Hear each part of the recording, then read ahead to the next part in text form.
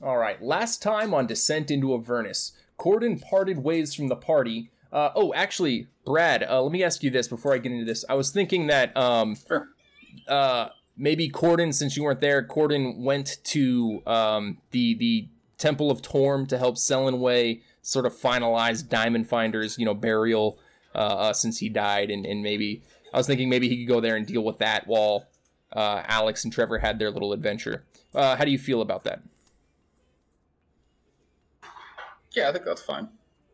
Okay, cool. Yeah. Sounds good. Cool. All right. Last time on Descent into Avernus, Corden parted ways from the party to help Selenway, the priest of Torm in Candlekeep, finalize the details of Diamond Finder's burial. Kabul visited the great library in search of Silvira Savicas, only to discover that she had canceled all of her appointments for the day and was not present within the library. However, at the main service desk, he met an individual who was also searching for Silvira. His name was Aver, a dashing individual in a flamboyant coat who seemed to have an appointment with Silvira. They both decided it was a good idea to chat with... Aver decided it was a good idea to chat with Kabul about the goings-on of the city and share what they knew about the area. The two traveled together back to the Hearth Tavern and shared a drink and some food before learning from a pair of drunken monks that Silvira was seen entering a sewage access hatch in a dark corner of the city. Aver and Kabul decided it was in their best interest to pursue this lead and went together to investigate Silvira's last known whereabouts. After discovering the access hatch, they both delved into the passage and soon found themselves in a cavernous expanse beneath the city. After a little exploration, they found a group of myconids. These are humanoid mushroom people who seem to live peacefully under the city. Sitting in a circle, the myconids seemed to pay no attention to our heroes and instead gently swayed in a cloud of spores that surrounded them. Not wanting to breathe in the spores, Aver and Kabul attempted to climb around the myconids group, but both fell into the center of the fungus and breathed in the spores. Kabul and Aver both found their perceived realities melting away, and they were soon hovering in an endless expanse of silvery mist. Surrounding them were the ghost-like visages of the myconids, who all at once reached out to touch our heroes. Kabul immediately had a vision of Hannah, lounging in a peaceful grassy knoll, lightly humming a tune while she played her lute. It would seem that despite her ill-fated demise, wherever she was now, she seemed to be okay. Aver had a vision of the cave they were currently exploring, but at a different time. He watched through his vision as Silvira passed by the myconids and headed deeper into the cave system, carrying a jar sloshing with liquid. Inside the jar was what appeared to be a brain of some unfortunate creature. Awakening from their visions, Aver and Kabul followed the path that they thought Silvira took, only to find themselves at the bank of a large subterranean lake. At the opposite bank, they discovered Silvira assembling some sort of arcane circle. As they watched, they discovered that it was in fact a teleportation circle, who, when opened, appeared to lead to the mausoleum of Azuth. Silvira stepped through the circle, and the portal closed. And that's where we left Aver and Kabul on their adventure beneath the city within their caves. So Kabul, I want to ask what you want to do. Currently, every single player in this game right now is split up. We have basically three different introductions. I'm going to do Kabul. What do you want to do? Right now you're down with Aver in the cave system beneath the city. If I can remember correctly, Silverin teleported away, and we could not follow. And I believe, since we don't have dark vision, the only way we could continue forth is if we went back through the lake that we swam across and gathered our things and kind of went back. So we didn't really have any way of moving forward. So I think I'd just be retracing our steps, knowing that our time with Silverin is probably gone. But also, she was speaking a language that I couldn't reconcile. It might have been demonic. I don't know. We also couldn't recognize the runes, I think, based on her spell. I don't recall. Or maybe the guy I was with. If I remember, yes, I think Aver was able. On it, yeah, he was able to recognize the it was in fact a teleportation circle, and in fact, and I had a perception of where she went, but I didn't recognize where she went through the teleportation. You, with your role, you recognized one of the statues that you were able to see through the portal. Oh, right, that's right. She teleported to the monastery. Yes. Okay, so after seeing that, then I would gesture to go swim across back the lake, gather our things, and carefully go back to town, and retrace our steps. Okay. You're currently, Kabul, making your way back up to the surface street level of the city. We're going to leave you and Aver doing that currently. We'll get back to you in a minute. Perfect. Okay. Vernail. 3 10-day ago. So the way time works in this world, 1 week is 10 days, and a week is called a 10-day. 3 10-day ago, or 30 days ago, a month ago, you were sent from Candlekeep to the city of Waterdeep to recover a dangerous arcane tome called Vazul's Secrets of Undeath. Rumors of a wizard who was also a member of the Xanathar gang was attempting to reanimate a horde of undead as a tool to combat their rival gang, the Zentarim, within the city. Your task was to recover the dangerous text, neutralize the wizard who had obtained the dangerous knowledge, and return it to Candlekeep to be put safely on a shelf within the library. And think about that while I grab this infant real quick. Hold on. Got it. It's okay. Ouch. Come here. Hi. Hello.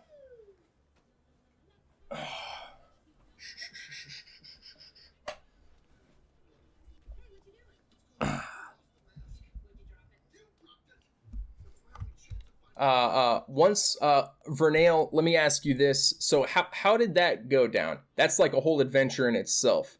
You going to Waterdeep. This is your opportunity to add your own details to the story, right? So you, go ahead. How did it go down?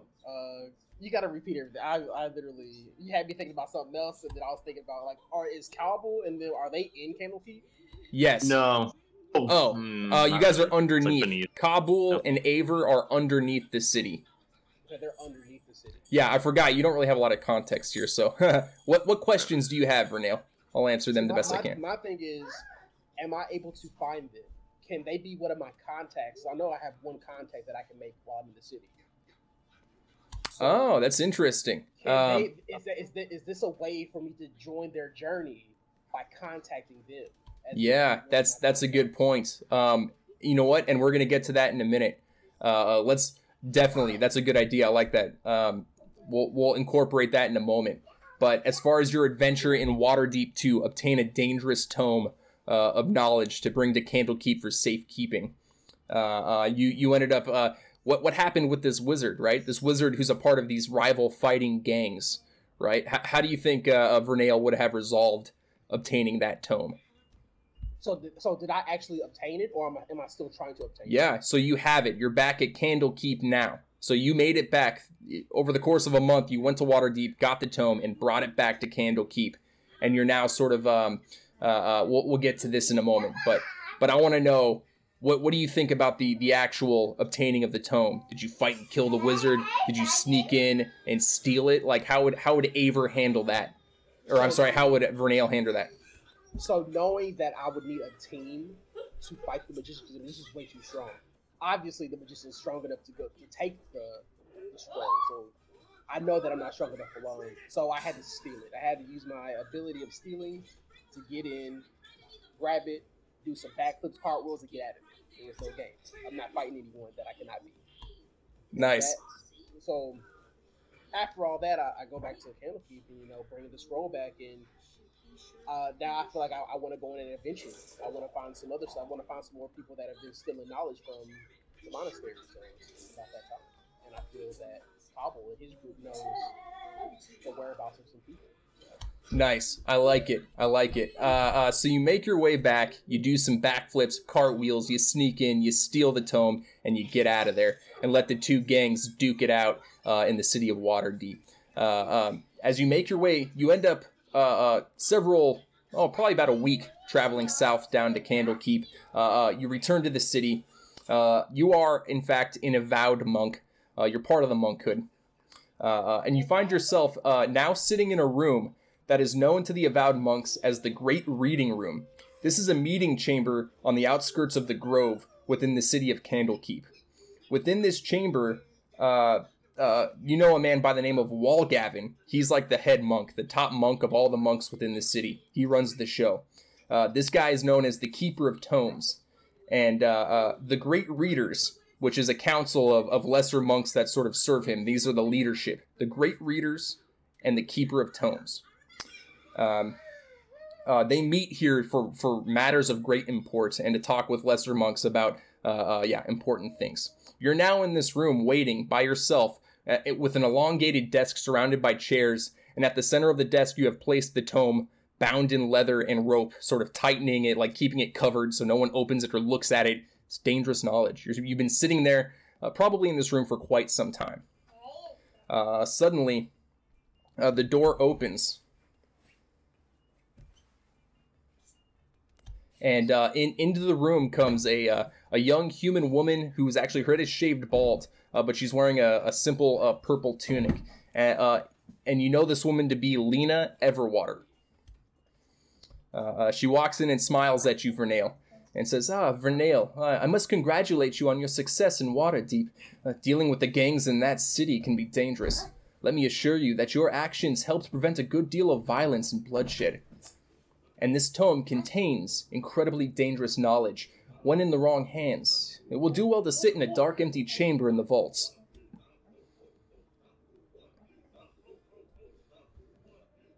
And so, Vernail, what do you say to that? So that sounds like a good idea. It needs to be locked up and never seen again. Especially if it holds that much power, it needs to be locked up. Yes, I think we're... Yeah. My question is she an avowed monk? Yes, so she's the closest thing you have to a boss.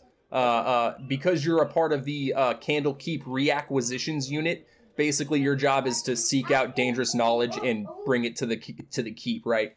So she's the closest thing you have to a boss. You're given a lot of freedom for like the work you choose to do and how you do it. But yeah, she's sort of, Lena Everwater is sort of the one that issues you your work. Okay. So my thing is, yes, I agree with her about locking it up.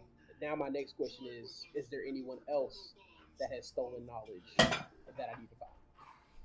I'm glad you asked that question, Vernail. We do have more work lined up for you. Are you sure you don't want to rest? Maybe a couple weeks vacation, go enjoy the countryside? You know what? I like some vacation. I feel like I want to go on a little adventure by my own. Okay. Well, before you decide to go out on your own, let me tell you about the job I have lined up.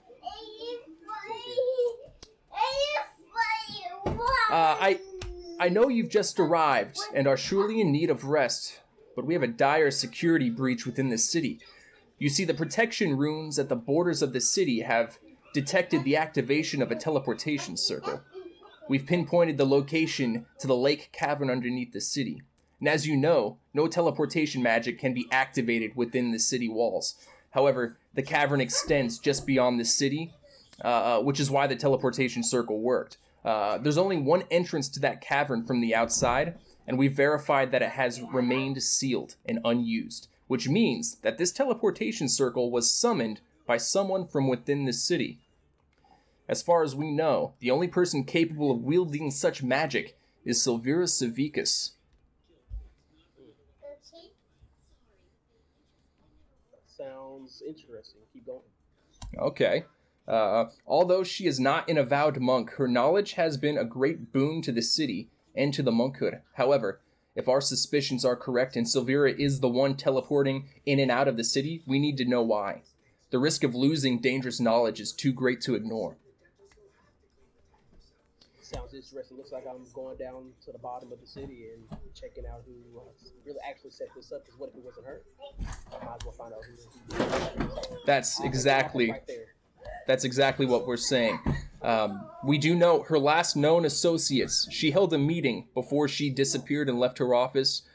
She held a meeting with a group of individuals that we've seen. I've met one of them. His name is Kabul. He's a blue-skinned martial artist, very skilled, very skilled. he met with Silvira a couple of days before. I want to find out what that meeting was about. What were they meeting about? And I want to know what Silvira's up to and where she is. If you can find Kabul, that'll be the start of the investigation. Sounds good. I'll head that way now. All right, and Lena sort of gives you a nod and a smile. I knew we could count on you, Vernail. And we know that Kabul frequents the Hearth Tavern. We've seen him there. Also the Tower of Exaltation. At this point, we're collecting dossiers on all the members of the party to ensure that we find out what this security breach is all about. Good luck, Vernail, and don't give them too much information. Sounds good. Thank you. All right, so Lena leaves. You're left alone in the great reading room. What do you want to do, Vernail? I'm going to head straight there. There's no reason to... I can't go on my vacation until I figure this out, so I'm going straight there. Okay, you're going straight. You're skipping the vacation and going straight back to work. Okay. So are you going to specifically, you know of the Hearth Tavern at this point, and you know that there's a cavernous expanse underneath the city? Yes, what I'm going to do is I'm going to use one of my connections to find out exactly where, if someone knows exactly where Kabul is. Okay. Can you read that mechanic to me again? I don't remember if there's a dice roll involved or if you just know.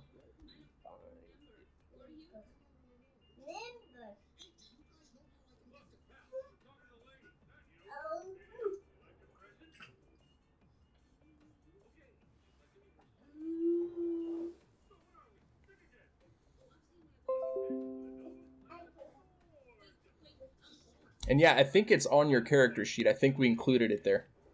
It doesn't say anything about a role. It says I'm in frequent contact with people, the segment of society that are chosen.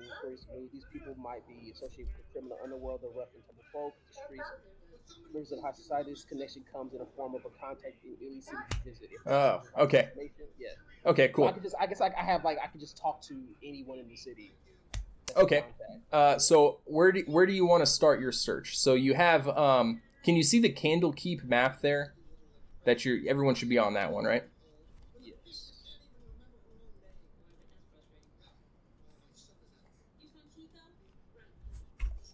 So you know of the Hearth Tavern, which is in area, I believe it's area 2. Okay. So I'm at area 2, right? Are you saying?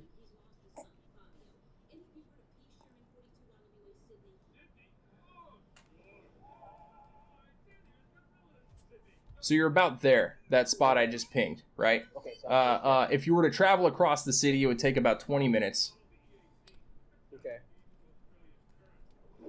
So why don't we go to... Because that's across the city is where they're at, right? Or is it under, like...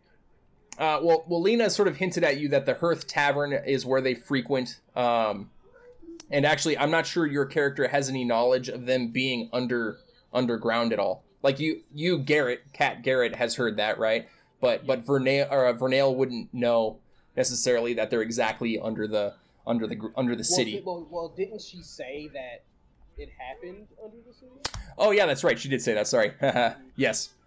So yeah, you do. You know of subterranean caves, and you know of the Hearth. That's kind of where you're at right now. Got it. So I guess I'll head that way.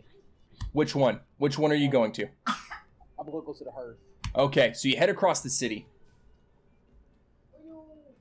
Yes, I'm going across the city. Right. And you find the Hearth Tavern, and as you enter, it's a quaint little tavern, and you can see at this point it's actually early morning, I would say, and you see that there are several monks getting breakfast. There's also several visitors, looks like to be rough and tumble adventurers getting some food, some breakfast, and several other, there's actually an ogre in the corner reading a book, things like that. And behind the bar, you see a handsome human gentleman, a male, about middle age, and he sort of waves to you, hello, welcome to the Hearth, come on in.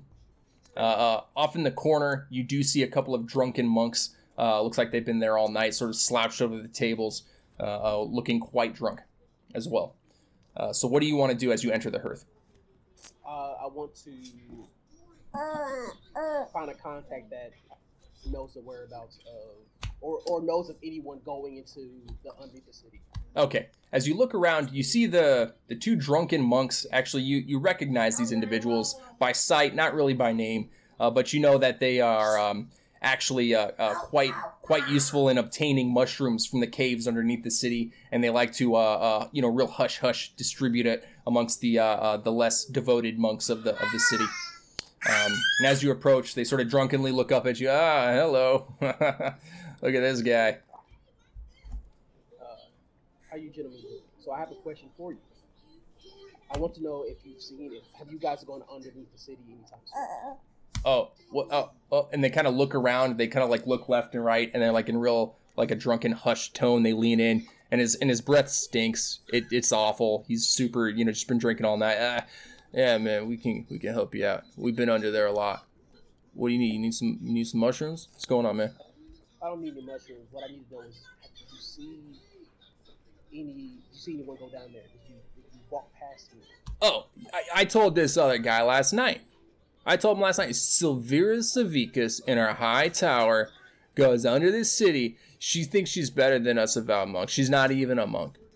Why does she get the high tower? That's what I told everyone. Silvira, because she has magic, whatever, blah, blah, blah. So lame. Silvira doesn't care about us. I'll tell you that right now. And I saw her going in there. I saw her go in the sewer hatch. For what? Not for mushrooms. She never does that, right? So, yeah, I saw her. Fuck Silvira. She's stupid. Was she the only one that you saw go down there? Yeah, she was alone. Yeah. No friends. Nobody likes her. Sounds good. Thank you so much for your information. I'm going to head there now. You want a drink, man? No, I'm good. Thank you. Whatever, dude. And they go back to what they're doing. All right, Vernail, so you got your information. Sweet. I'm going to head straight to the sewer. Okay. Let me ask, how are you approaching? Moving through the streets, you're now you're on the trail, you're on the case. How are you moving? How do you want to sort of, this monk tells you the general location and you think it's familiar. You spent time in this city. The information he gives you will lead you in the general area. So the question is, are you moving stealthily, casually, sneaking through shadows? How do you want to move? I'm going to move casually. I don't want them to think that I'm hostile. Okay, very nice. Sort of blending in through crowds. Very much like Assassin's Creed, how he walks through the crowds, kind of like that. Moving through the crowds, moving towards the grate. And as you approach the area they notified you, you see the crate door open. And actually you see strangely enough, a blue-skinned individual in simple clothing. You see actually a dashing-looking man in a flamboyant coat. And then behind them, actually a hulking figure that looks to be shrouded in some kind of burlap, perhaps makeshift cloak covering his form. And you see this as you're watching from the cover of a crowd across the way. And Vernail, we're gonna leave you there for a moment. Kabul emerging from the sewer grate from underneath you. Actually, I forgot to mention Oliver Buckleby is with you guys as well. You, Oliver Buckleby, and Aver all emerge from the sewer crate. Or from the sewer grate, basically, onto the main level of the street. It's now early morning. You guys were underground for the night. It's true. I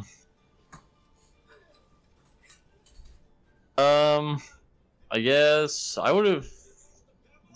We went there through the night. I don't want to spare exhaustion, so because that means we'd have to rest for 8 hours.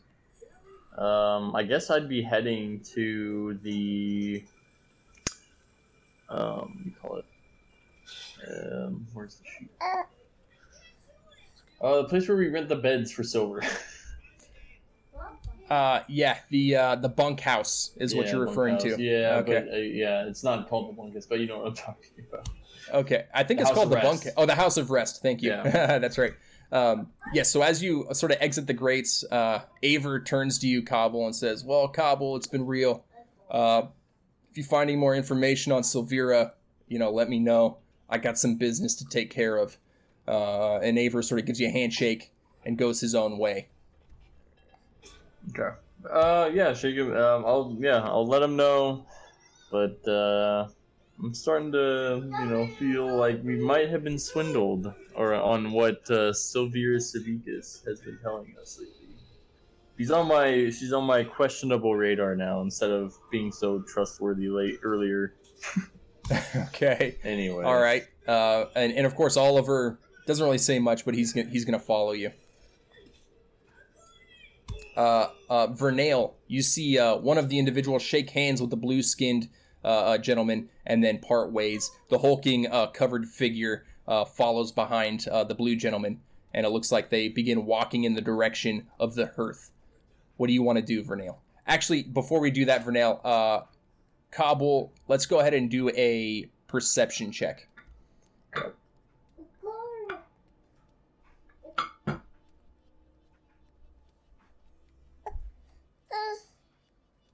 Almost there. Okay.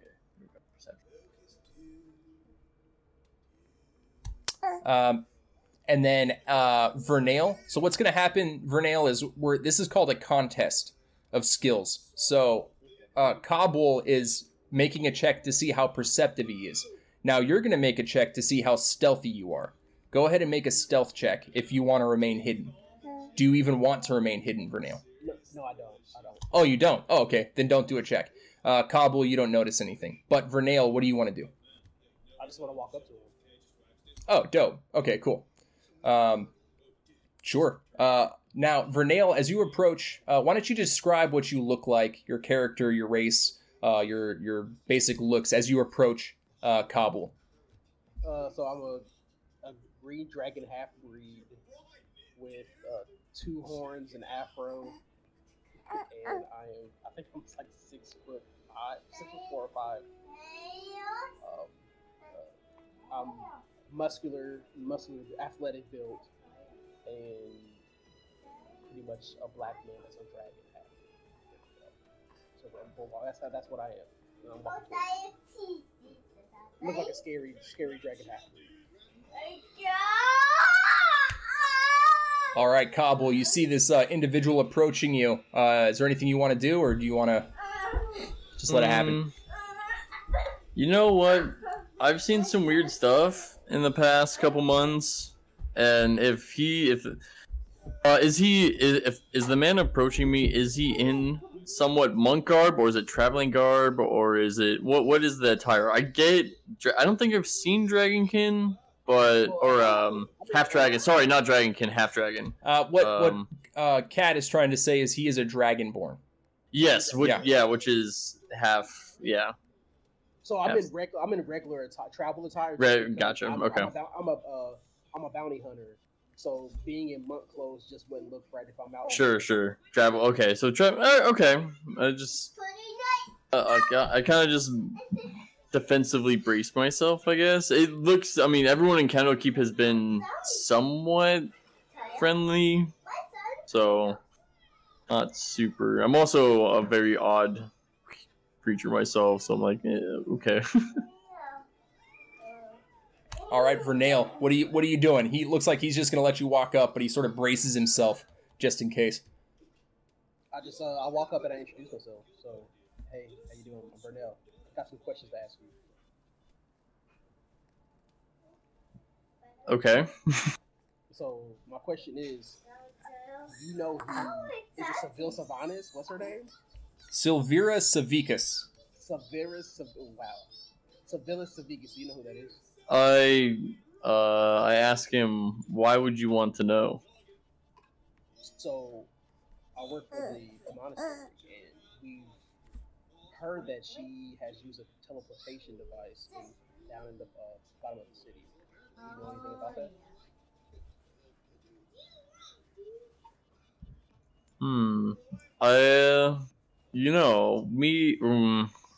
See, I'm gonna kind of ponder myself a little bit, knowing that I just saw her teleport to a monastery. I'm not super sure. I don't really have the intel of why the teleportation was there. I just kind of know it kind of happened. As we were looking for her, and now it seems like everybody's looking for Silvira Savicus. So this is all me thinking in my head. Internally thinking. I was like, okay. What the heck? So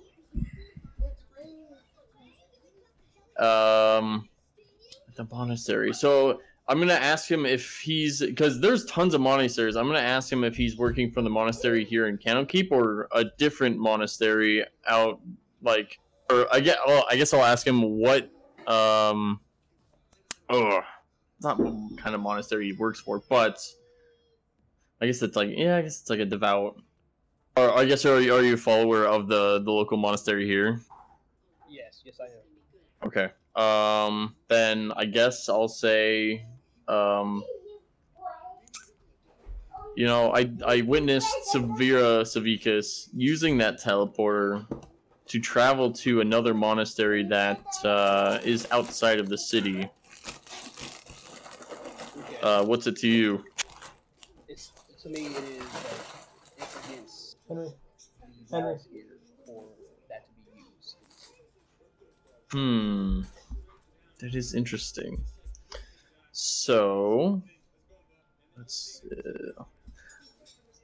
do I currently know the status of Silvira Savicus? I know that she is part of the Great Library and she monitors everything that comes in and out of the Great Library. But outside of that, does she have any other control outside of the city?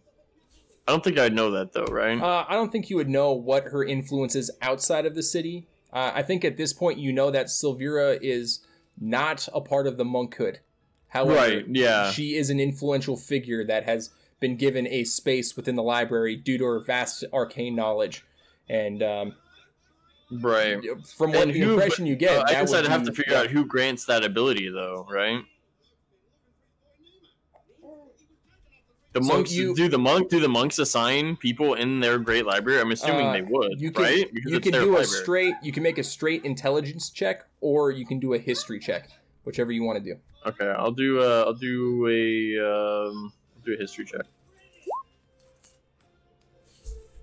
Okay, yeah. So you're not too familiar with the hierarchy that the monks use. You know that there is. You get the general. You're not sure of the name of the person, but there is a head monk of some kind that sort of oversees a council of important monks that sort of distribute. It's like a tier system. And then there's of course like the contractors. You can think of them like these sort of outside contractors they bring in, like merchants, right? Like the Fast Chimera Trading Company. They're not monks, but they help the city run, right? And so Silvira sort of falls under this sort of contractor role, basically. She's brought in because of her vast knowledge of arcane arts, and so she is basically has a temporary, a long-term, place within that tower to do her research and give the library knowledge. Sure. I guess with that kind of knowledge, I'll ask this new guy that approached me if he'd like to take me back to who you report to. I'll give you and those individuals my report on Silvira Savicus. I just witnessed her doing some. If you said that teleporter is illegal, then I don't want to just pass this information to you. I want to pass it to the monkhood, as I've been in contact with not just her, but several monk with Lena Everwater, because I have been investigating everything around here in Candlekeep for the past couple of days, and I'm sure they would like to hear my report on what's going on. All right. So are you saying that to me? Yeah. Okay. So before that, can I ask you what your name is? I go by Kabul. And I show him the little mouse, and this is No, there is no. I thought you mouse. said he was with me. Yeah, well, there is a very large construct behind you. Vernail, that's right. Vernail. Yeah, but he he just came up after me come out of the sewers. So Vernail, go ahead and make a perception check for me, please.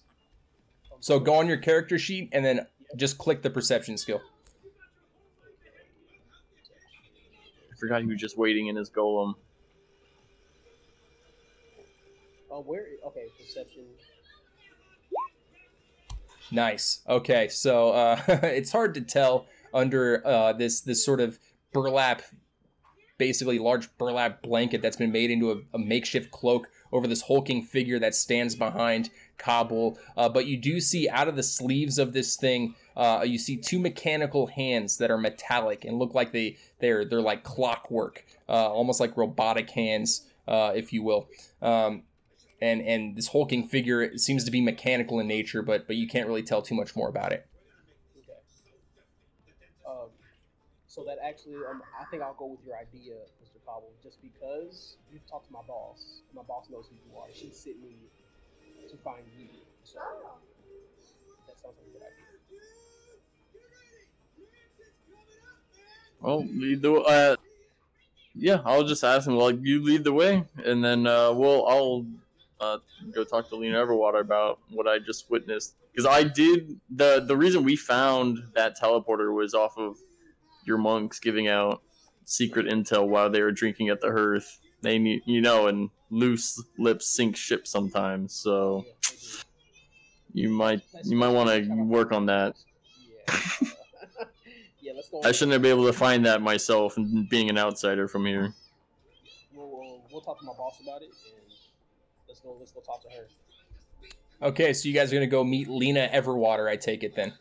Yes. Yeah. Okay, so Vernail, that would take you back to the great reading room from whence you came earlier this morning.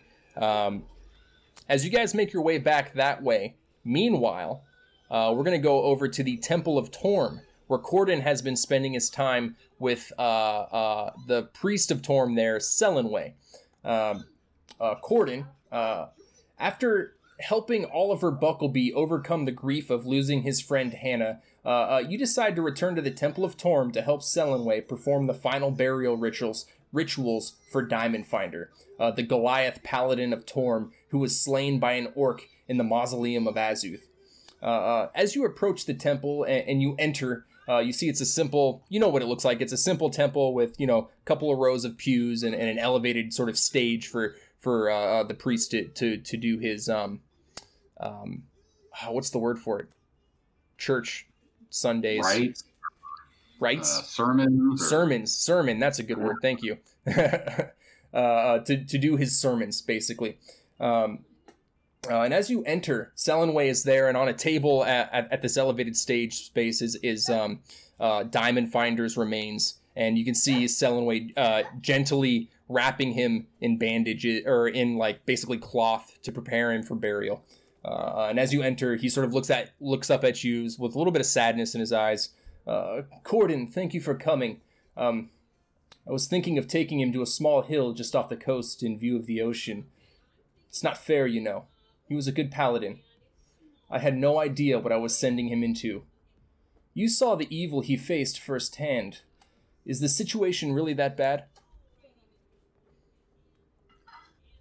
I mean, I almost lost my own life. Probably. Yeah, it's pretty bad. And Selenway gives a somber nod. And he says, go ahead. Did you want to say something? Oh, no. Sorry, that might have been my dog. Oh. He says, as a priest of Torm, I'm trained to accept death as a natural and inevitable outcome for all beings that exist here. But if things are as bad as you say, I can't help but wonder if Diamond Finder is still needed here. I know of a chance, a very small chance, to bring Diamond Finder back. What do you think of this? Do you need him? I mean, I only knew him a little while, but basically died defending us, so yeah, that would be nice. I'd be interested. Okay. Well, deep in the woods of Sharp Teeth, where you came from, I know of a lizard folk tribe called the Bensvink. When I met this tribe many years ago, it was led by an elderly shaman by the name of Nurkeet. She was very old when I met her, and I'm not even sure she's alive anymore. I saw her reincarnate a man. She brought his soul back to the prime material plane with her arcane power. All she needed was a piece of the body to recall the soul. If you think you need Diamond Finder, this is a chance we can call him back to help us. Okay. Yeah, I would want to consult Kabul and see if anything has changed since I last saw him. But he would probably be interested as well. So I'd say the chances are good we'd be interested in doing that. Okay. Very well. Forgive the brutality of this, but it is necessary if you wish to do this. And so Selenway pulls out a knife from his hip, and he actually removes a finger from Diamond Finder's hand. And then his hand glows with a golden holy light around this severed finger, and he casts a gentle repose, which is a spell that will preserve the remains of something for about 10 days. He then takes the finger and wraps it in a piece of cloth and hands it to you and says, if you can find the Bensvenk tribe, and if that shaman still lives, give this to her, and she can reincarnate Diamond Finder. All right. Thank you for your help. And so now you have a severed finger of Diamond Finder in your inventory. As he hands you the severed finger, Corden, the entrance, the doorway to the temple bursts open. It swings open, and in the door frame is the silhouette of a hulking woman in dirty, ruined plate armor. Her complexion is gray, and there's evidence of tribal tattoos protruding from a dirty and blood-stained bandage wrapped around her head and covering one eye. Selenway turns, shocked, and says, Gamma, thank Torm you're alive. I'm sorry, but your brother, he didn't make it. Gamma approaches the where you guys are standing around the table and stares at her brother for a moment. And then looks at Selenway and says, I need to talk to Wolgavin. To which Selenway replies, you must rest, Gamma. Please sit. Allow me to heal your wounds. And she says, no. Lena Darkwater, I need to see her as well. And of course, Selenway says, Gamma, they are aware of the situation. You need to rest. Gamma turns to you, Corden, and stares at you, but doesn't say anything. What do you do?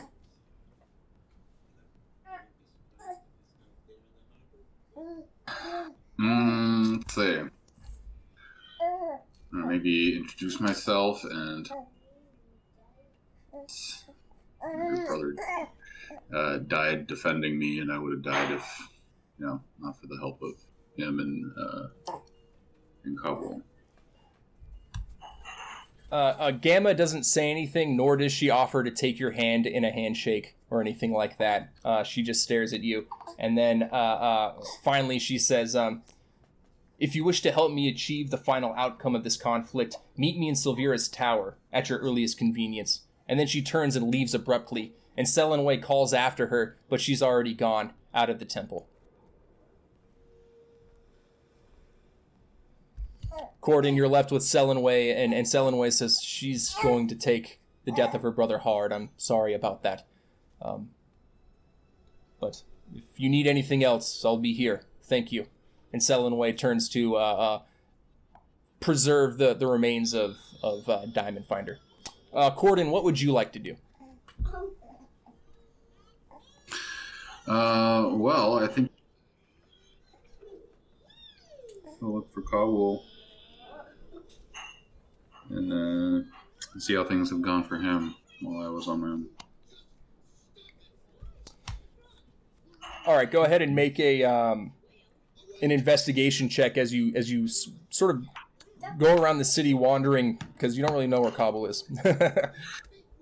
That's a good point. All right, hang on one second.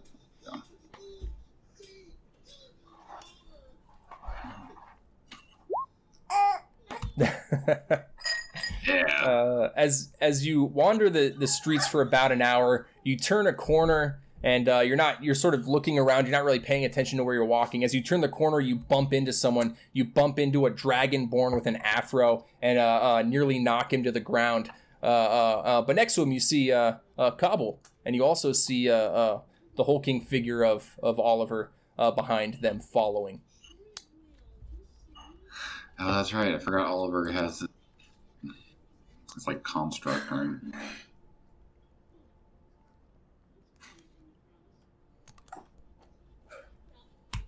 So, Corden, you bump into Vernail. Cobble, you watch Corden bump into Vernail. Oliver just watches silently. What do you guys do? I'm kind of surprised. I'm like, oh, Corden, there you are. I'm about to head over to the monastery to go talk to Lena Everwater. Care to join us?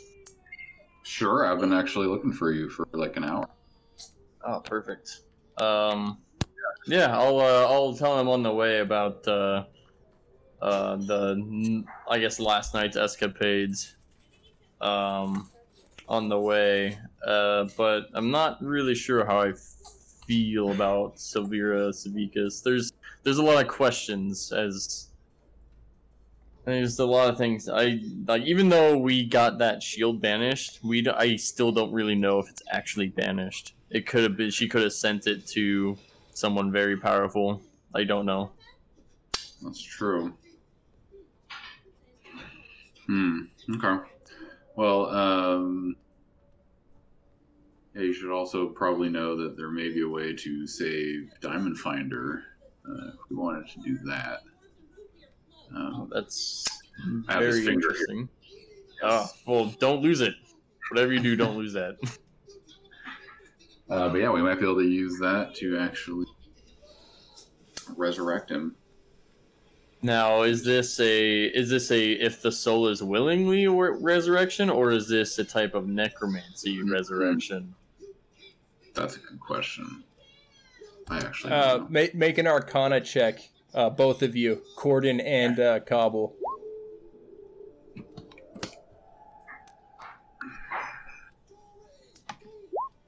Oof. You guys aren't good at magic. Yeah. You guys aren't good at magic. You don't know. No, I know a little bit, but not enough. Like, because he's been resurrected once and we killed him. Remember? So I'm like, is he gonna be zombified again? That's basically why I was asking that. And my hammer and smash your face magic. Pretty much it, though. All right. Well, when it comes to it, we'll have to just figure it out. Corden. That's right. All right. But yeah, so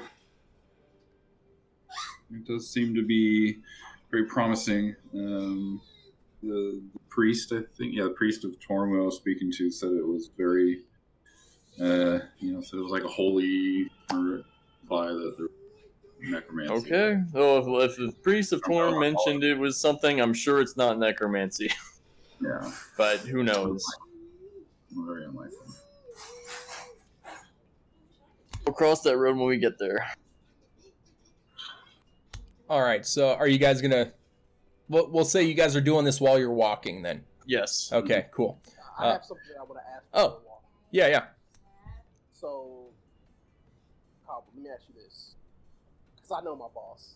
Mm-hmm. She's gonna want us to find this person. Do you trust this person? It's like 50-50 right now. Currently, in our past exchanges with Silvira, she helped seal away a certain magical item that we had covered that was generally pretty evil. However, the stuff we've been dealing with is they like to make a lot of deals with some negative consequences, and I feel like Silvira Savicus may fall in that line somewhere. Maybe doing things for her greater good and not for our greater good. I'm not sure. That's why I want to talk to Lena Everwater to figure out if someone gave her permission to use the teleport or if she found it herself. So I'm gonna tell you right now, she was not. Right, and that's what I've gotten from you. But You want to hear from my boss? yeah, We'll go to her, and she'll let you know. because I was gonna say I know where she teleported to, but I'm not gonna tell that yet. I'll probably tell that to Lena first, knowing that she's the head honcho of this place. Candlekeep. All right, as you guys make your way back to the great reading room, you find it's just a simple building, actually. I mean, think of it like our modern terms, like an office space, right?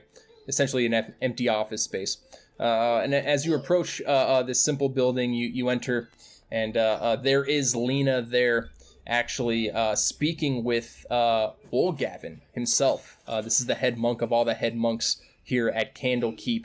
And you can see him. He is a actually very peculiar looking individual, also blue skinned, but with a lighter, more icy tone, a light pale blue, more like his skin tone is like a pastel blue kind of. And instead of hair on his head, he has these sort of crystalline, almost like crystals coming out of his scalp, kind of very strange to look at. And his eyes glow crystal blue. And he is also dressed in a simple purple robe. And he sort of turns his head. Lena turns her head. And go ahead. Let's do a... Yeah, let's have everyone make a perception check to see if you overhear or understand anything they're saying as you walk in. Nope.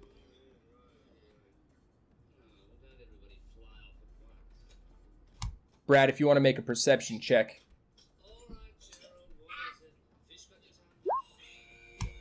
And no, it seems you caught them at a gap in conversation right as you entered. Nothing of value can be discerned from what they're saying. But they both stop it. They look at you in turn. And Lena sort of looks at you, Vernail, and says, that was fast, Vernail.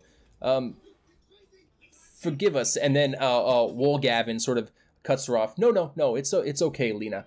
Let them come in, please, Vernail. Well done in Waterdeep, by the way. Those gangs, they don't mess around. Come on in. And he seems to be a jovial, happy individual, very smiling. In fact, it's a little disconcerting with his his crystals on his head and things. But he says, please sit. And the rest of you are? You can call me Kabul. I'm Corden. And the machine behind you, is that... Oh, I know what that is.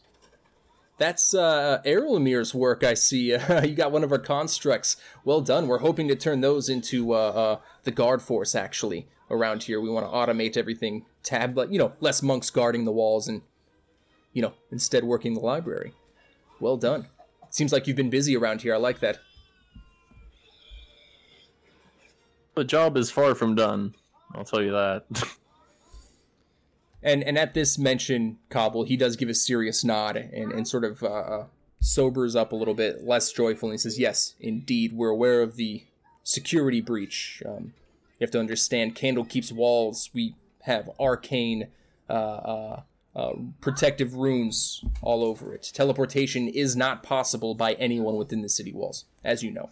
However, it seems that we suspect perhaps Silvira has found a blind spot within our security.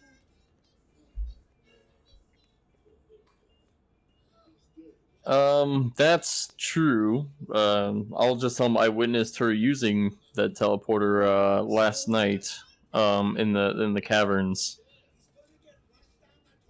You saw this firsthand? Yes. Interesting.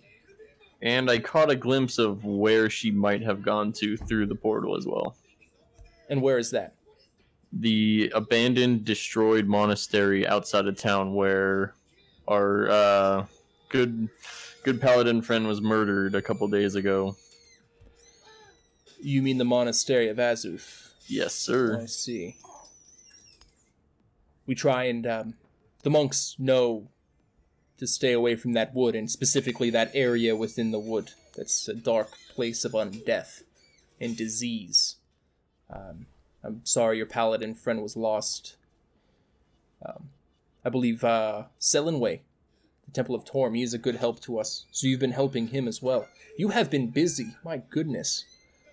And he sort of looks at Lena and says, how long have they been here? And she says, oh, like 6 days, not even a 10-day. Incredible. Well, very impressive, all of you. I do have a question for you and Lena, though. Would you know how Silvira Civicus came to be in charge of the Great Library? Oh, well, no, she's not in charge of the Great Library. We give her access to tools and knowledge for her to do research. Why was she? Then I rephrase my question. Why was she given tools and access to the Great Library? She's very knowledgeable in infernal knowledge. She has a deep understanding of devils and how they work in the Nine Hells. And, well, that is an ongoing threat. That always has been, and perhaps it always will be. It's a good idea to have someone who knows about all of that. But here's my question. I have a question. Giving this to her, wouldn't that hurt us as well? I'm sorry, giving her... Giving her access to all that, wouldn't that hurt us, like the monks as well? Wouldn't that hurt? Up until now, she has been nothing but trustworthy. I mean, it took a... This was long before you came around, Vernail, but she had worked over a long period of time to earn our trust. It wasn't just given to her overnight. But trustworthy enough to use a teleport in which he knows the rules? Don't you think that's something fishy, right? It's absolutely something fishy, but you have to understand, over the course of decades, she's never once acted in a way that would... She's never done anything like this. This is very strange. This is very strange and shocking, in fact. Is this some sort of long play that she's been planning this whole time, over the course of decades? That's what I'm thinking. I'm thinking she finally found what she needed. I don't know if she's been looking for something, but based on our encounters with me and Corden and some of the things we've been acquiring over the last couple of weeks, I think she may have made a deal with something, or she's trying to combat everything herself with demons or devils. Every time we encounter something, there's a new devil or something near the monastery or some sort of undead creature, and who knows? She could have been, like you said, it could have been a long con, who knows? But I think we have to find her fast and quick to question her allegiances. Either it's to Candlekeep, or it's to something in another plane of existence. Will Gavin has been sort of listening quietly, and he finally leans in and says, well, if there's one thing for certain, you all have proven yourselves incredibly invaluable to the interests of Candlekeep, and I would ask for your help again. If you agree to help us, we will extend your license to enter the city indefinitely. You can have access without the customary payment or the 10-day license. Is that something you'd be interested in? Heck yeah. Because I know this is going to take longer than 10. I don't have 3 books to give. I don't want to get kicked out. It's not done until it's done. Very well. Very well. We'll let the guards know, and we'll have you allowed access in the gates for the foreseeable future. Now, let's talk about how we should proceed here. Do we know... Does anyone have any idea where Silvira could have gone? I'm sorry, I believe you said the I did monastery. Reveal that. Yes. Okay. Yes, this place is... We need to go in and clear it out. Whatever's in there, whatever undead thing, whatever evil there is that's residing in there, I think we need to deal with the Monastery of Azuth once and for all. It's been a sore in this region for us for a long time, and we've avoided it out of the fear of disease. But since you've been there and returned, Perhaps it's no longer... The arcane plague perhaps is no longer active. I think we should finish this. I don't know. What do you think? What I think is, someone took refuge, knowing that was like you mentioned, there was a scarred plane of disease there, and that may not be there, but someone is taking habitants there, and is hiding in those ruins. When we visited that undead beholder, that's not completely natural. There's some sort of cult or evil there, and also they do have one of your mechanical golems, which is very, very advanced tech, and having that in the wrong hands, we need to also retrieve that. That was our mistake, our bad. I am well versed in the history of the monastery of Azuth, and I have to tell you, the undead problem there, the undeath problem, we suspect is a curse that was placed on it by a very powerful necromancer. However, I don't think, I don't suspect that the necromancer is some sort of lich, like living forever. Like, yeah, I don't think there's a necromancer there. But I think the undead problem was a residual effect from whatever conflict happened at the monastery.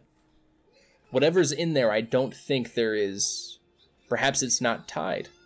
I'm not sure, but perhaps something in there is not tied to the undeath problem. That has always been there since I've been here, even very long time.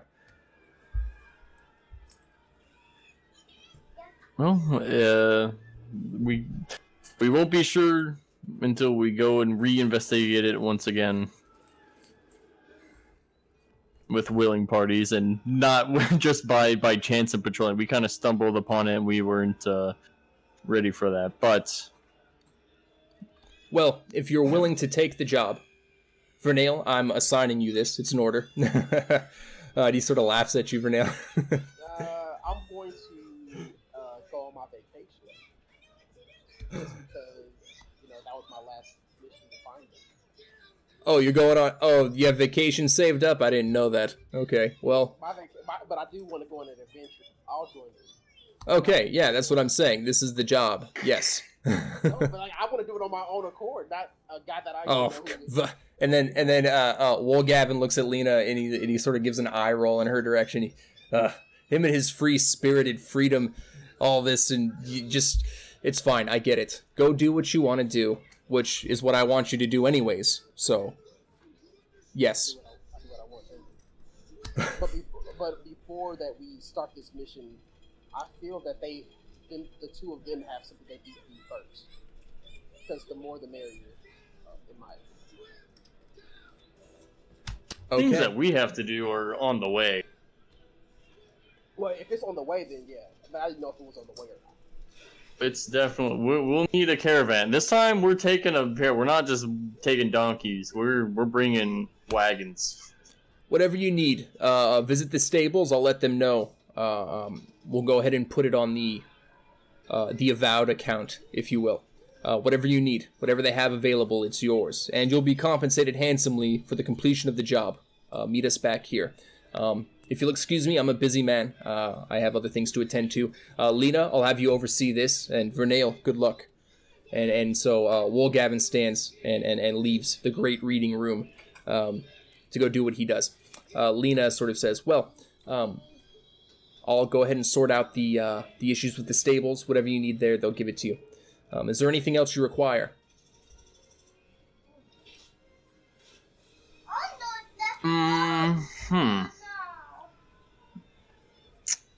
Well, I'm sure we can gather our supplies throughout. Well, I guess if... Do you have a local apothecary in the town that would be willing to support this type of expedition? I would check at the Tower of Exaltation.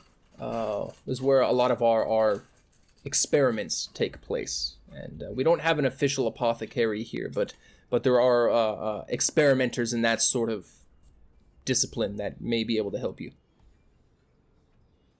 Okay. Might visit that. after the meeting here to gather supplies. Okay. Experimental supplies, at least. Sure. All right. Lena sort of turns to everyone else in the room. Is there anything anyone else needs before I go and begin setting this up for you all? I think I'm good. Okay. Again, thank you. Thank you as outsiders. It is a good thing you're doing for us. Good luck, and you can find me here if you need anything. And Lena turns and leaves the room. You guys are all left in the great room together, alone. What do you want to do?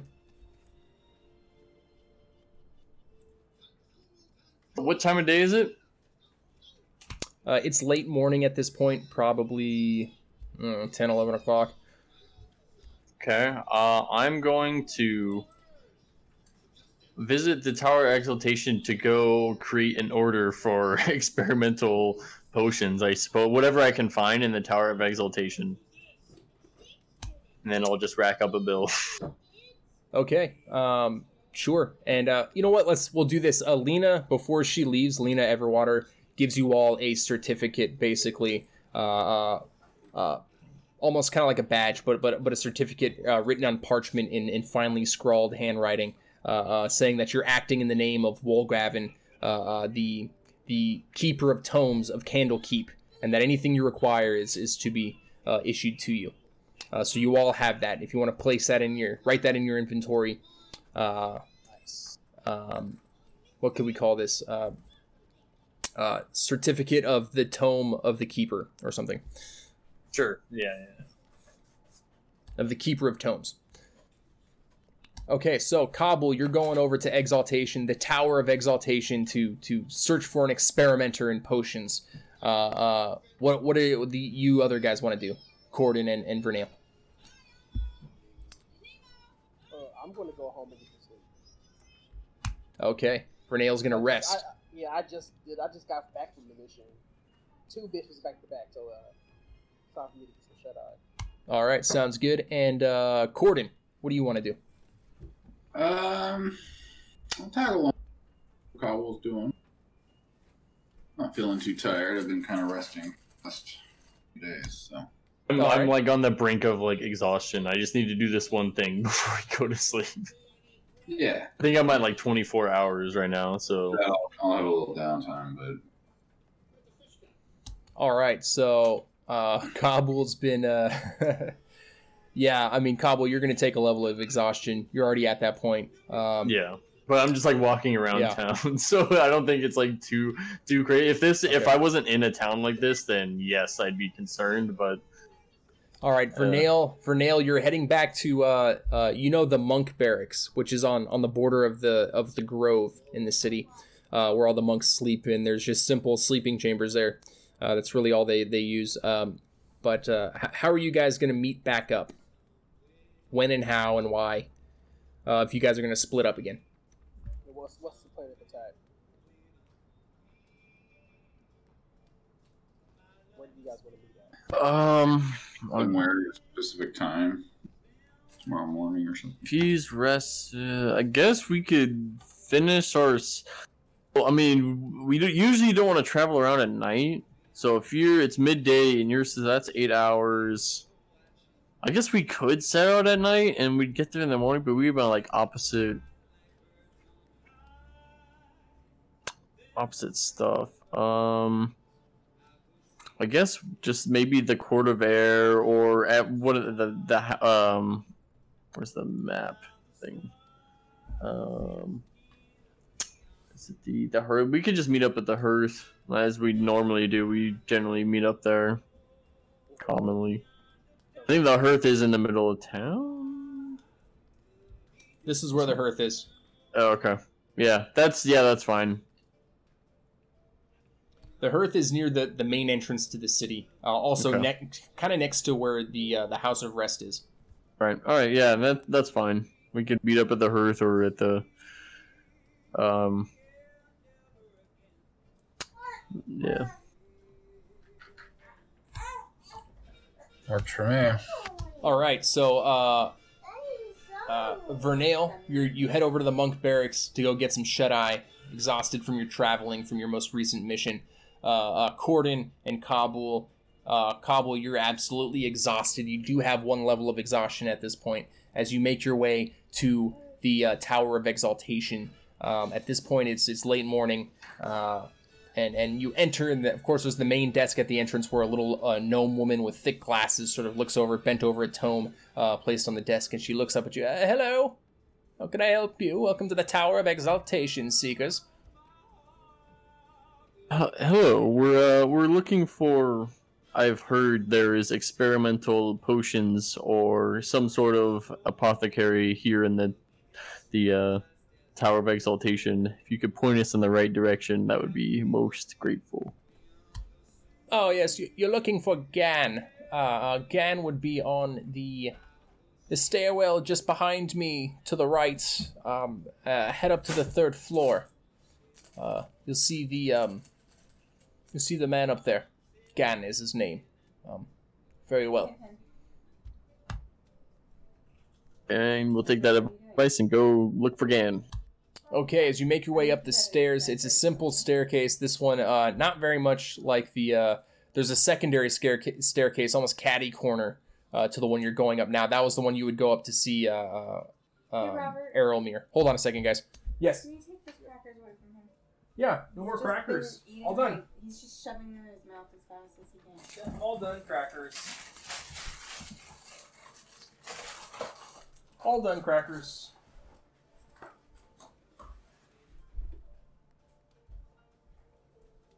How much longer do you think it'll be?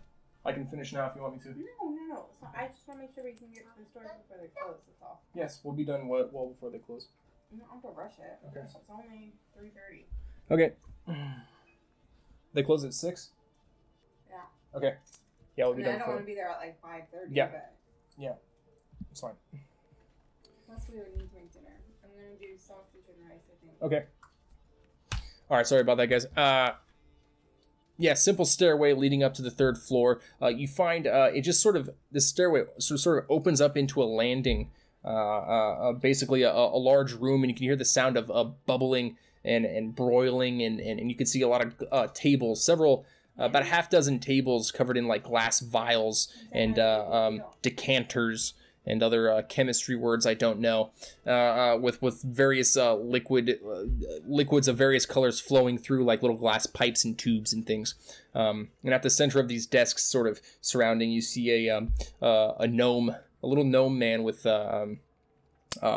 shaking hands with a little beaker, sort of shaking as he takes one little drop into a beaker, and then puff of smoke comes out of it, and he says, "Dagnabbit." And he sort of turns and sees you. Oh, hello. What can I do for you? Come here. Hello, we're interested in acquiring some of your concoctions on what's I guess on the House of Candlekeep for expedition. But on the house? Really? Yeah, I show him the certificate that Lena wrote for us. And he sort of, he looks at it, he's like almost so close to it, he like his nose is touching the page, and he's mumbling to himself as he reads, and he hands it back to you. Fine, whatever. What is it you want? Well, healing, poison, you want ogre strength? I can give you ogre strength. I'll take some, if you have some healing concoctions, and ogre strength for Corden over here might be really good. Yeah, I'd be interested. Or maybe some, like, healing-related potion. That ogre strength is gonna set you off like crazy. Oh, yeah, it'll set this one off. Dwarves, man, I tell you. Yeah, let me go take a look here. And he starts, like, fumbling through his glass files and things like that.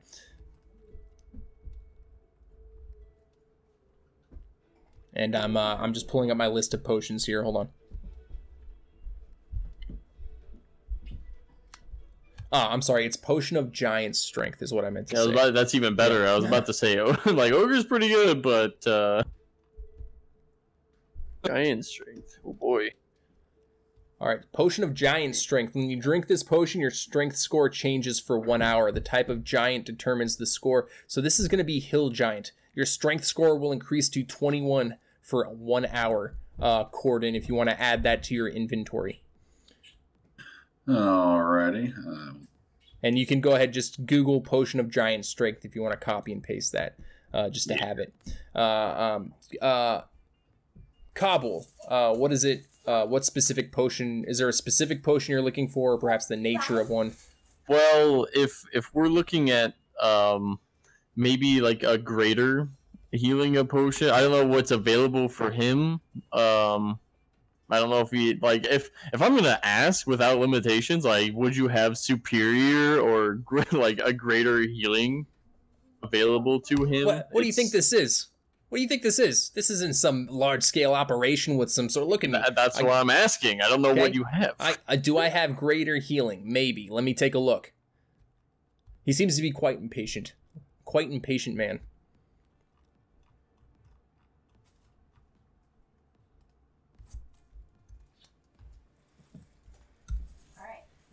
I want to look it up so I don't give you something that's too strong. I know. It's like, there's a lot of potions out there. It's like, well, what do you have that's available to me? Not what do, it's like, hey, I want to have, like, potion of invulnerability right now.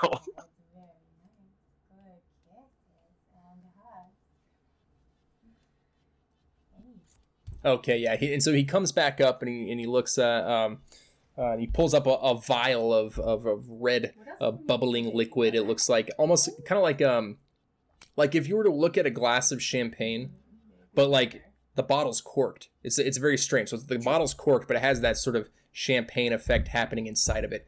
And he sort of hands this to you. Yeah, potion of greater healing. All right, on the house. Typical. I better be reimbursed for this. You better tell Lena. You write it down and send it to what is it, Whitemane? Woolgavin? Who you talking Woolgavin, yeah. You tell Woolgavin this is on him. I'm not sending shit to Woolgavin. I'm gonna talk to Lena. If I don't get paid, I'm gonna come find you. Just tell Corden and Kabul we're here, and they'll let you know. This is for an expedition. Very, very important. All right, and hold on 1 second.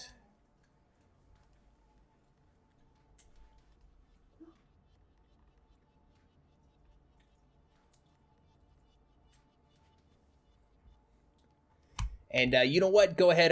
You know what? Just take this extra one here for you, just in case. Who knows? I had this one lying around for a while. It's called Oil of Slipperiness. The sticky black unguent is thick and heavy in the container, but it flows quickly when poured. The oil can cover a medium or smaller creature, along with its equipment wearing or carrying.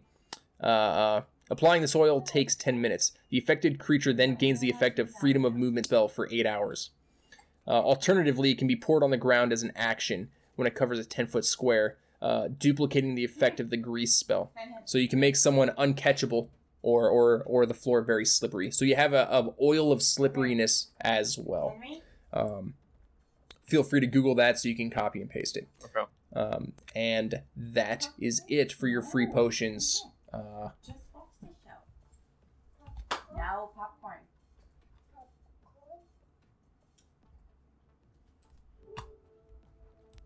Again, sort of looks at you guys. Well, is that it? Kind of busy. Kind of a busy guy. So that's it for us. All right. And he doesn't even say bye. He just turns and goes back to his work. You take your shirt off. Trim nails. That's all I had for today, and I'll probably go back and get rest because I haven't slept in 24 hours. And then I'll mention to Corden if he wants to like set up the like a caravan or something, like something more than just like the 2 horses that we had last time, so we can bring back a potential construct, right? Because we gotta bring that back for I always forget her name. Arrowmere, yeah, not Erwin. Alright, yeah, we could do something like that. See if I can find some wagons and some mules, maybe. All right. So Kabul, you're going to sleep. Corden, Do you want to handle the the stable business? Sure, I can even buy. All right, hold on a second. My son. You don't have to. You have the little construct. You have I'll be the right back. badge. You just show the badge clean up your or mess. the Let's go. certificate. Fine. How would you spend money? I mean, I guess it would help the town, but It's not funny. Okay. Yeah. It's time to clean up around here. We're helping the town a lot already. yes. They should pitch in a little bit for our...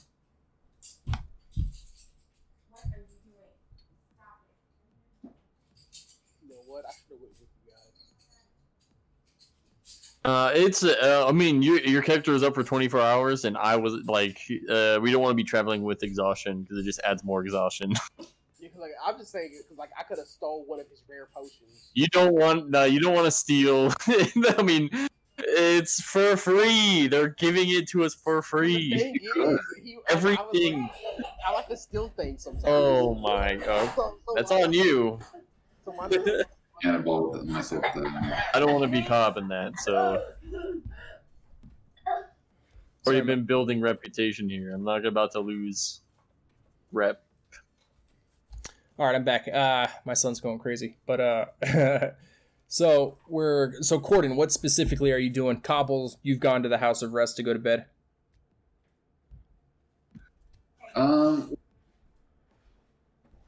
Some carts or some wagons or some way of hauling very heavy things back to Candlekeep. Okay, if we take a look at your journal, I think there's a stable Yeah. entry. That would be my guess, yeah.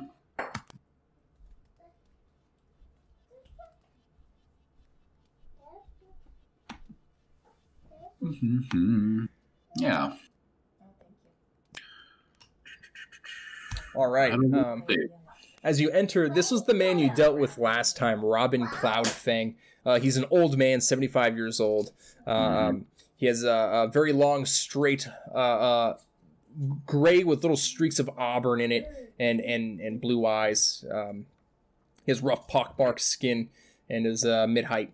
He sort of says, yes, hello, welcome back again. How did that mule treat you? The mule is fine. Just wasn't.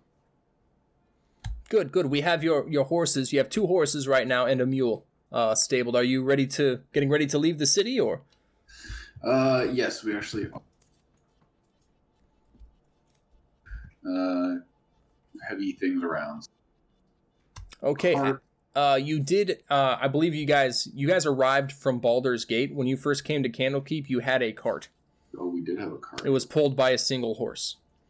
Do we need a second cart? I mean, You're on your own, Corden. You're here by yourself, conducting business. So. sure. I have your cart, your 2 horses, and your mule. We could. I could give you a good war horse, 500 gold pieces. Our horse actually may have some additional companions this time around. So. It'd be good to have a third horse, but yeah, it sounds like we may not need to actually get a cart. We just need to bring it with us. Yeah, I could have that loaded up for you. Are you leaving right now? No, not until the.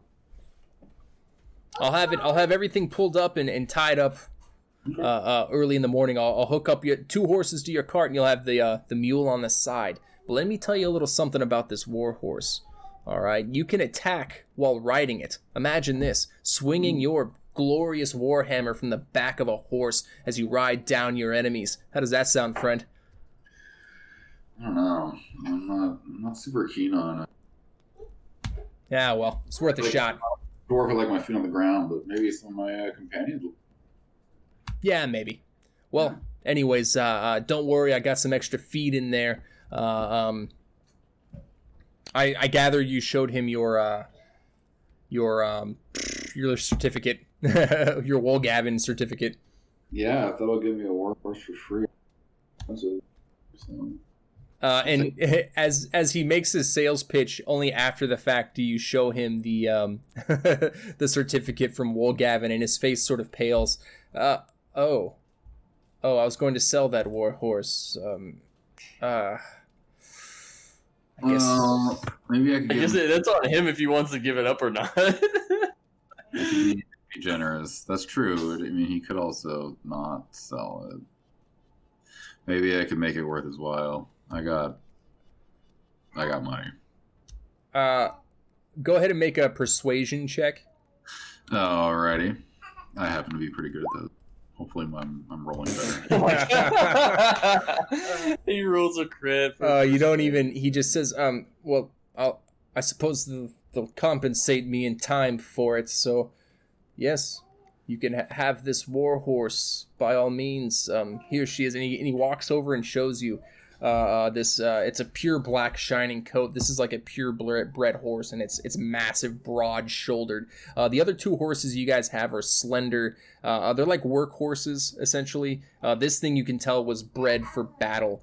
This war horse with its shining, sleek coat, pure bred, and it looks mean in the eyes. But totally receptive to the stable owner as he sort of pats its side a little bit. Looks like it's been tamed, but he says, "Yeah, I'll bring this out alongside in the morning." Candlekeep will pay him. He'll just, that's like $500 from Candlekeep. The mayor is basically giving him the money. I guess I did make the sale, didn't I? Ha and so he's sort of. It's like it's not free, but we're not paying it. Yeah, so. You're going to have a war horse alongside. And so mechanically speaking for this game, the workhorses you can't really make attacks from. So like if you get in a combat situation, whoever's riding the war horse can basically do mounted combat from the back of this horse. The other horses in the mule, you cannot do that because they're skittish. They'll buck you off. They don't like the smell of blood. This horse has been trained to withstand such things. So you'll have that a part of your horse crew now as well. Okay. If that's it, Corden, what do you want to do? I think that probably takes care of our transportation situations. So I'm just going to go back and go to bed as well. All right. Everyone goes to bed and everyone goes to sleep and has a wonderful evening of sleep at the bunkhouse or at the house of rest. Vernail at the monk barracks. You guys awaken first thing in the morning. Are you guys gonna first thing meet up? What are you guys gonna do? I think we just first thing meet up. I guess we're all at the house, so we should be waking up and like seeing each other at the house of rest. Vernail is not at the house of rest. He's at the monk barracks. You guys are at the visitor, okay. It's like the visitor barracks. I'm just gonna head to the hearth where we're meeting up. Okay, and Kabul and Corden. What are you guys doing? Yeah, I will do the same, and then we can like pay. I guess we wouldn't have to pay because we still have the certificate, but we can gather some on the road food. Every time we leave, I usually just like grab food at the hearth. Okay.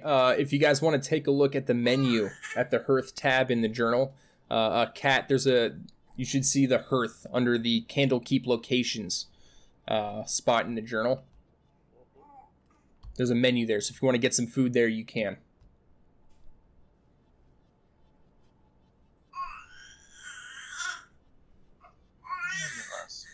I had the cheese.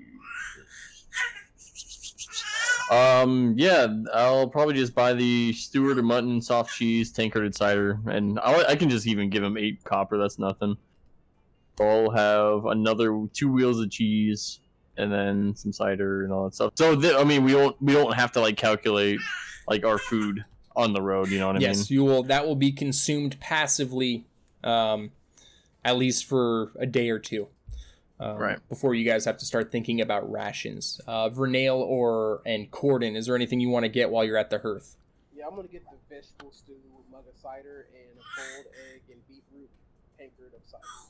Okay, so you should see the total there. You're going to subtract that from your money. Do you have money entered into your character sheet?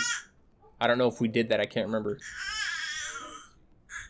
Technically, he can flash his little badge for free. That's right.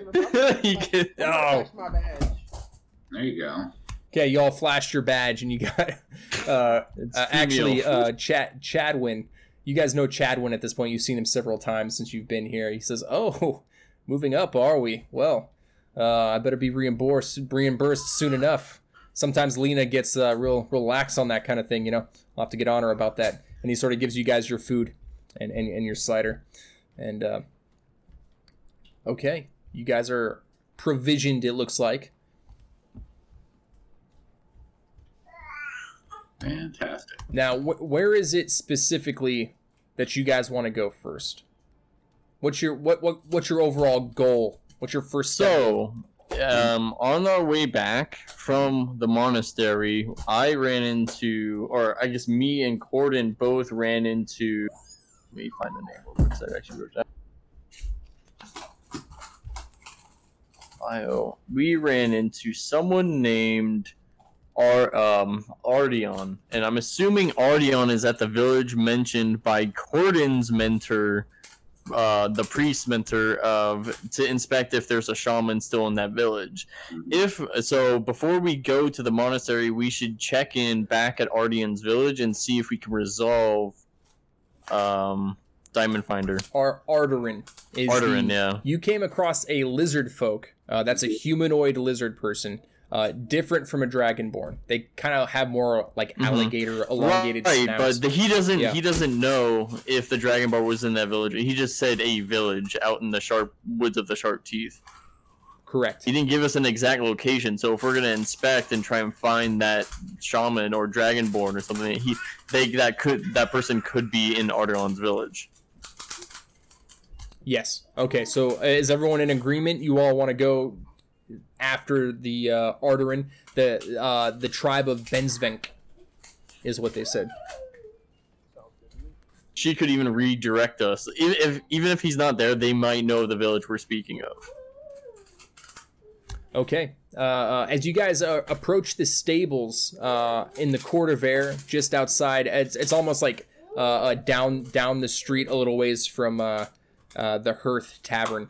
And you see that as you approach outside, yes, there is Mr. Cloudfang there, sort of got your horses, and you see a mean-looking black war horse saddled up next to the cart with the two work horses pulling it. And then on the opposite side, you see handsome Hannah's old mule that she was riding.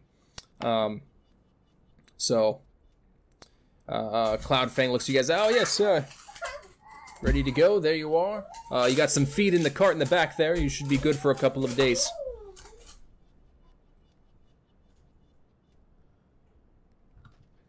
Fantastic. Does this work for everybody else?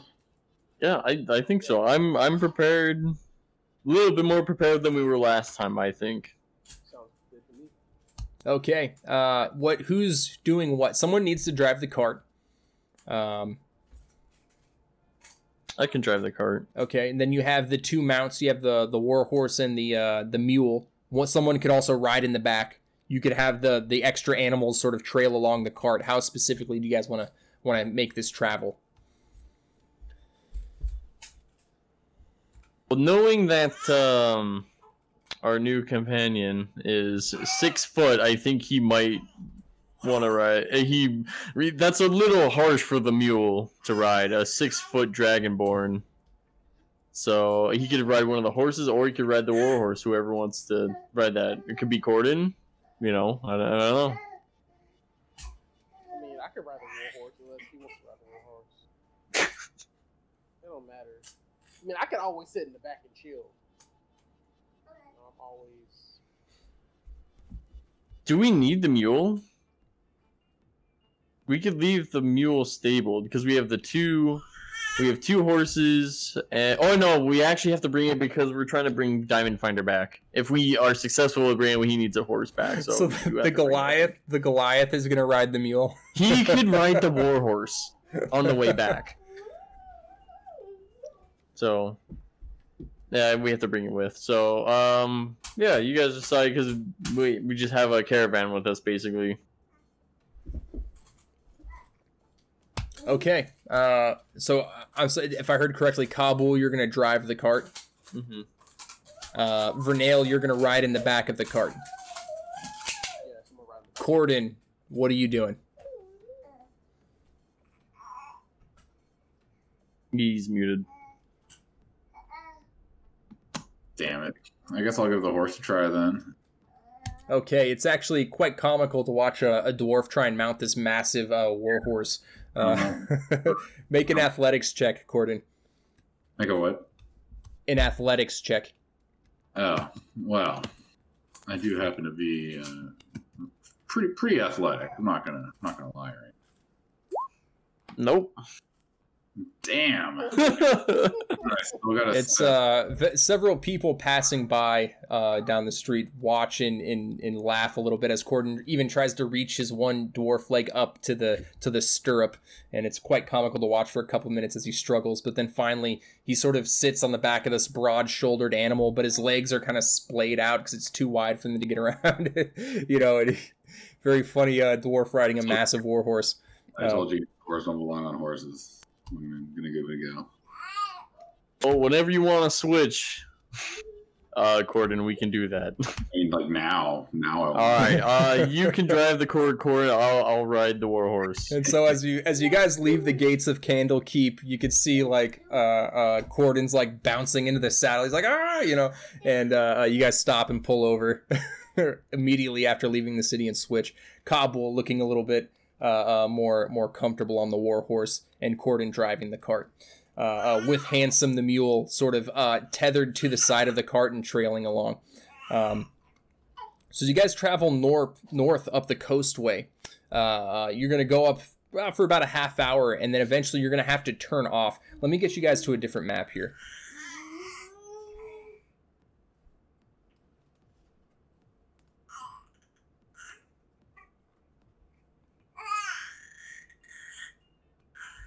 You can see, let's see here.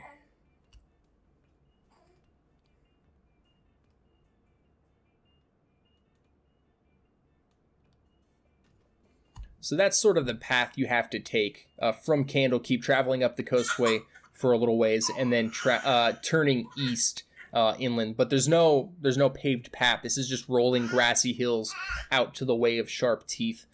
So who is Corden? You're driving the cart. So let's go ahead and have you make a,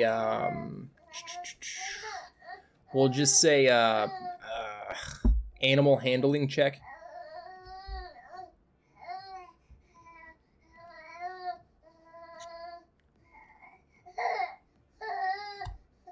Yeah, not great. Corden spends a lot of the time trying to just keep the horses online, and it's a little bit rocky and hilly. This isn't like a road that you guys are traveling on, and it takes quite some time. You don't make your way to the edge of the Wood of Sharp Teeth until well after dark. By the time you guys get back to where you had set camp previously, the sun is already set. What is he doing? What are you doing? We just camp where we know, and I'd say rest until evening, because that was 4 days of travel. All right, and then of course, I forgot again. I keep forgetting about Oliver. Oliver's with you guys. He's riding in the cart probably, because there's nothing else he can ride. So, yes, making camp. How do you guys want to make camp? Do you want to have a fire watch? What do you guys want to do? Based on what we know is in the Sharp Teeth, I think a couple would probably want to have a watch. Even though it's a little bit further in, but I want to make sure we just don't get ambushed by something. It's been a couple days, so they could have easily added something or some things. We don't know how many gangs are left in there. The dwarves and the orcs that are, for whatever reason, working together could still be out there. So I'd say I'll start the fire watch, or whoever wants to start the fire watch. I'll start the fire watch first. I could do second shift. Yeah, what's wrong, baby? Yeah, first watch is best watch. Everyone knows. That's true, actually. I'll do whatever. Sounds like I'm last. Okay, so for you guys to sleep 8 hours, you're gonna need to sleep 8 hours to get a full rest. Split between the two of you guys. Ooh, that's gonna be 3. Oliver can engage as well since he's in a giant. Oh yes, mech that's zone. right. Yes. Okay, so 2 hours each. That's actually perfect. You guys can each get 6 hours and still get that good rest. So as you guys go through the night, first watch is going to be Kabul. Kabul, go ahead and make a perception check as you sit fire watch while the others sleep.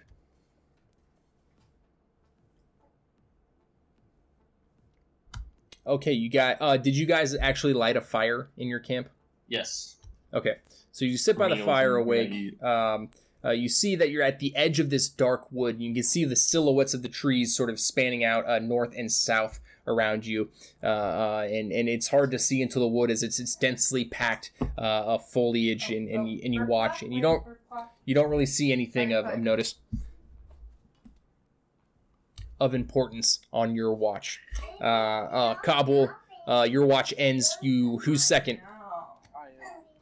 Okay, Vernail wakes up after 2 hours of sleep, groggy. Go ahead and make a perception check.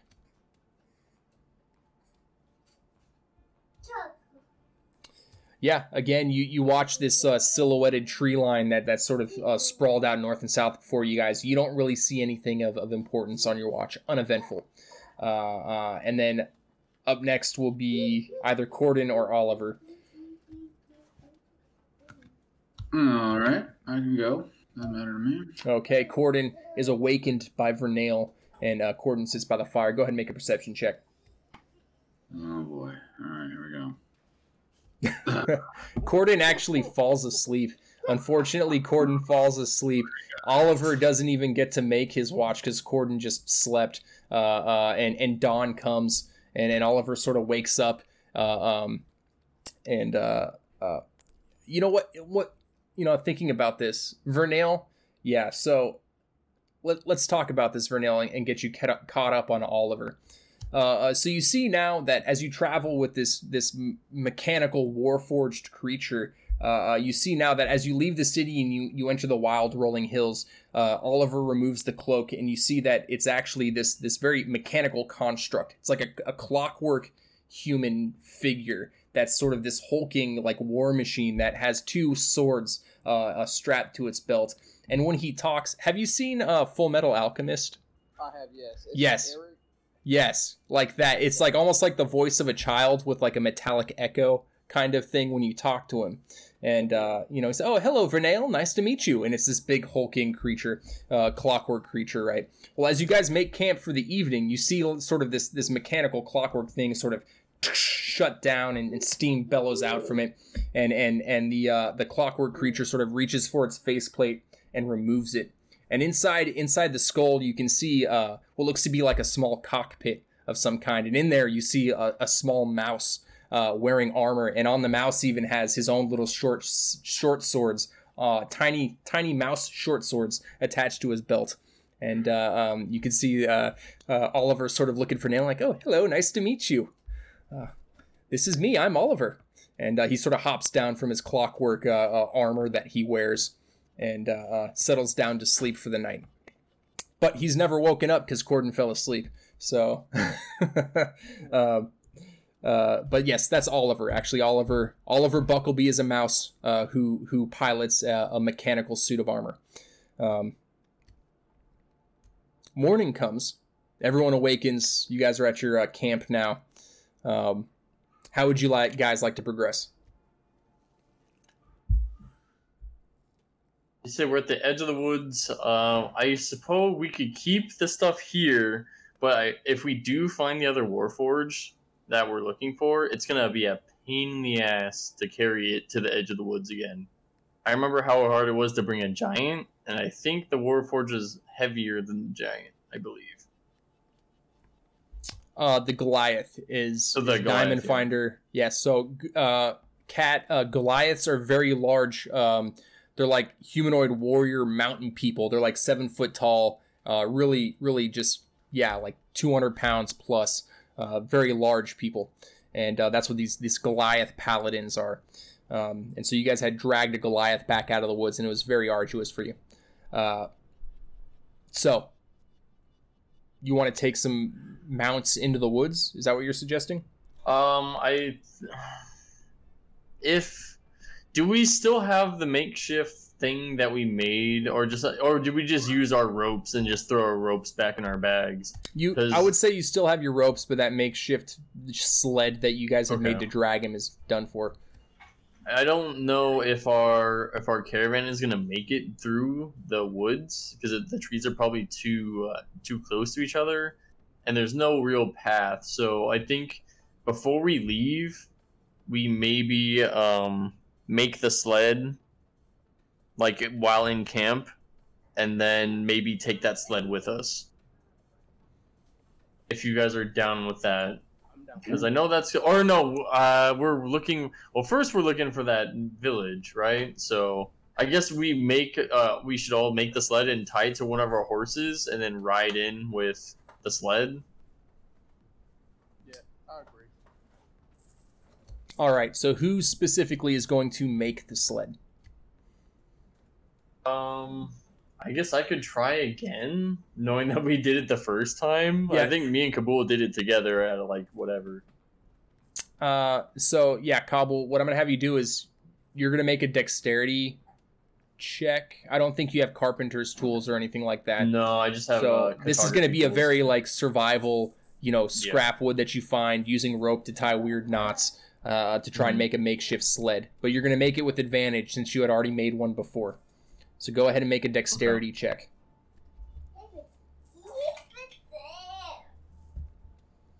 Okay, yeah, it looks like you remembered. In fact, this one might even be a little better made than the one you made before. It's a sturdy, it's basically logs of wood sort of tied together, almost like a raft, you know what I mean? But something that can be dragged behind one of the mounts, basically. And then after that, I'll look for sling ammo. Okay, go ahead and make an investigation check. Yeah, you find... So, like, kind of like while I'm making stuff, I'm like, oh, that's a rock. Oh, there's a rock over there. Yeah, you find four rocks that are good to fit in your sling to use as ammunition. All right, guys, it looks like you're ready to enter the wood of sharp teeth. And that's where I'll put the sled on the workhorse or the warhorse because we'll ride the warhorse in with the sled. Okay. It's probably and it's a trivial matter for this massive horse to drag this sled. It doesn't even barely notice. But that's where we're gonna have to leave it off today. I gotta go run some errands. We're gonna cut it a little short today, but yes, and also that'll give me an opportunity to get Trevor caught up next week. I gotta find a way for him to get out there. I don't know how, but I got to think about that. Yes. So, guys, what did you think of this game? You liked it? Okay, good. Definitely, yeah. It's a good like catch-up episode because it's been a minute, and then we kind of had to resolve a couple of our meetings with Severa and a couple other, just. Also, like, gathering supplies for this, because I know the last time we came out here, we didn't really get supplies, and we thought we'd be fine, and we just, like, got ran over. So, it'll be better, I hope. Yeah, good. Well, hopefully. I hope it wasn't... How was the pacing of it? Story-wise, was it good? Were you guys bored waiting for the other player to resolve his thing, or was it entertaining? Were you guys paying attention? No, it was cool. Yeah. I like it. I mean, it's definitely going to take some time to get everybody together again, so.